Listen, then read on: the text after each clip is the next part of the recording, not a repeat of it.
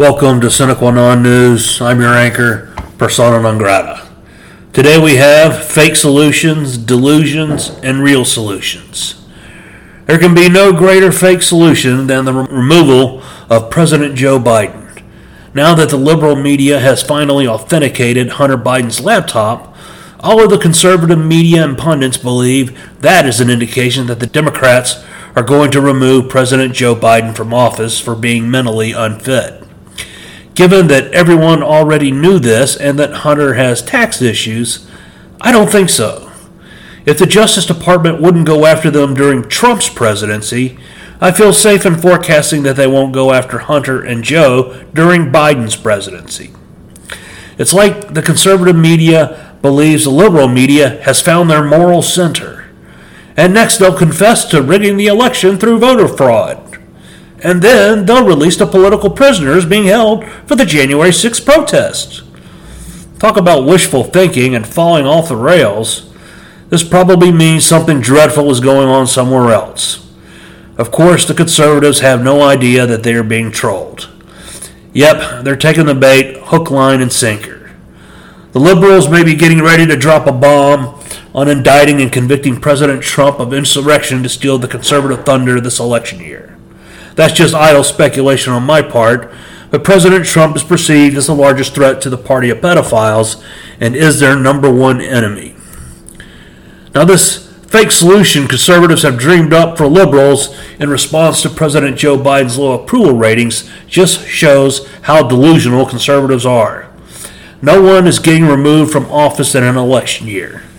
Has anyone from the party of pedophiles criticized any of the president's decisions or actions?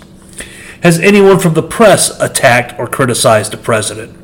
All they did was report that the laptop was authenticated to be Hunter's with some light speculation on what it could mean.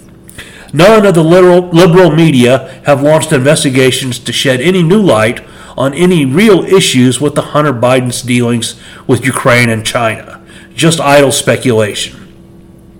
Likewise, neither has any of the conservative media done any of that either.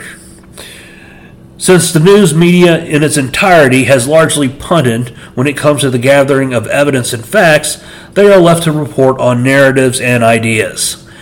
The two areas where they are largely overrated by themselves and rightfully unappreciated by their audience. How delusional are the conservatives? They believe the liberal press is telling the truth. They believe the party of pedophiles will hold their own to account and remove their president in an election year. They believe the Justice Department will charge and hold to account Hunter Biden, the president's son. Just repeating this makes me realize this is going to be a bad one. This one is going to hurt. And now we are going to provide you with real solutions. I saw a podcast where the commenters talked about how the show's host only reported on problems and didn't offer any solutions.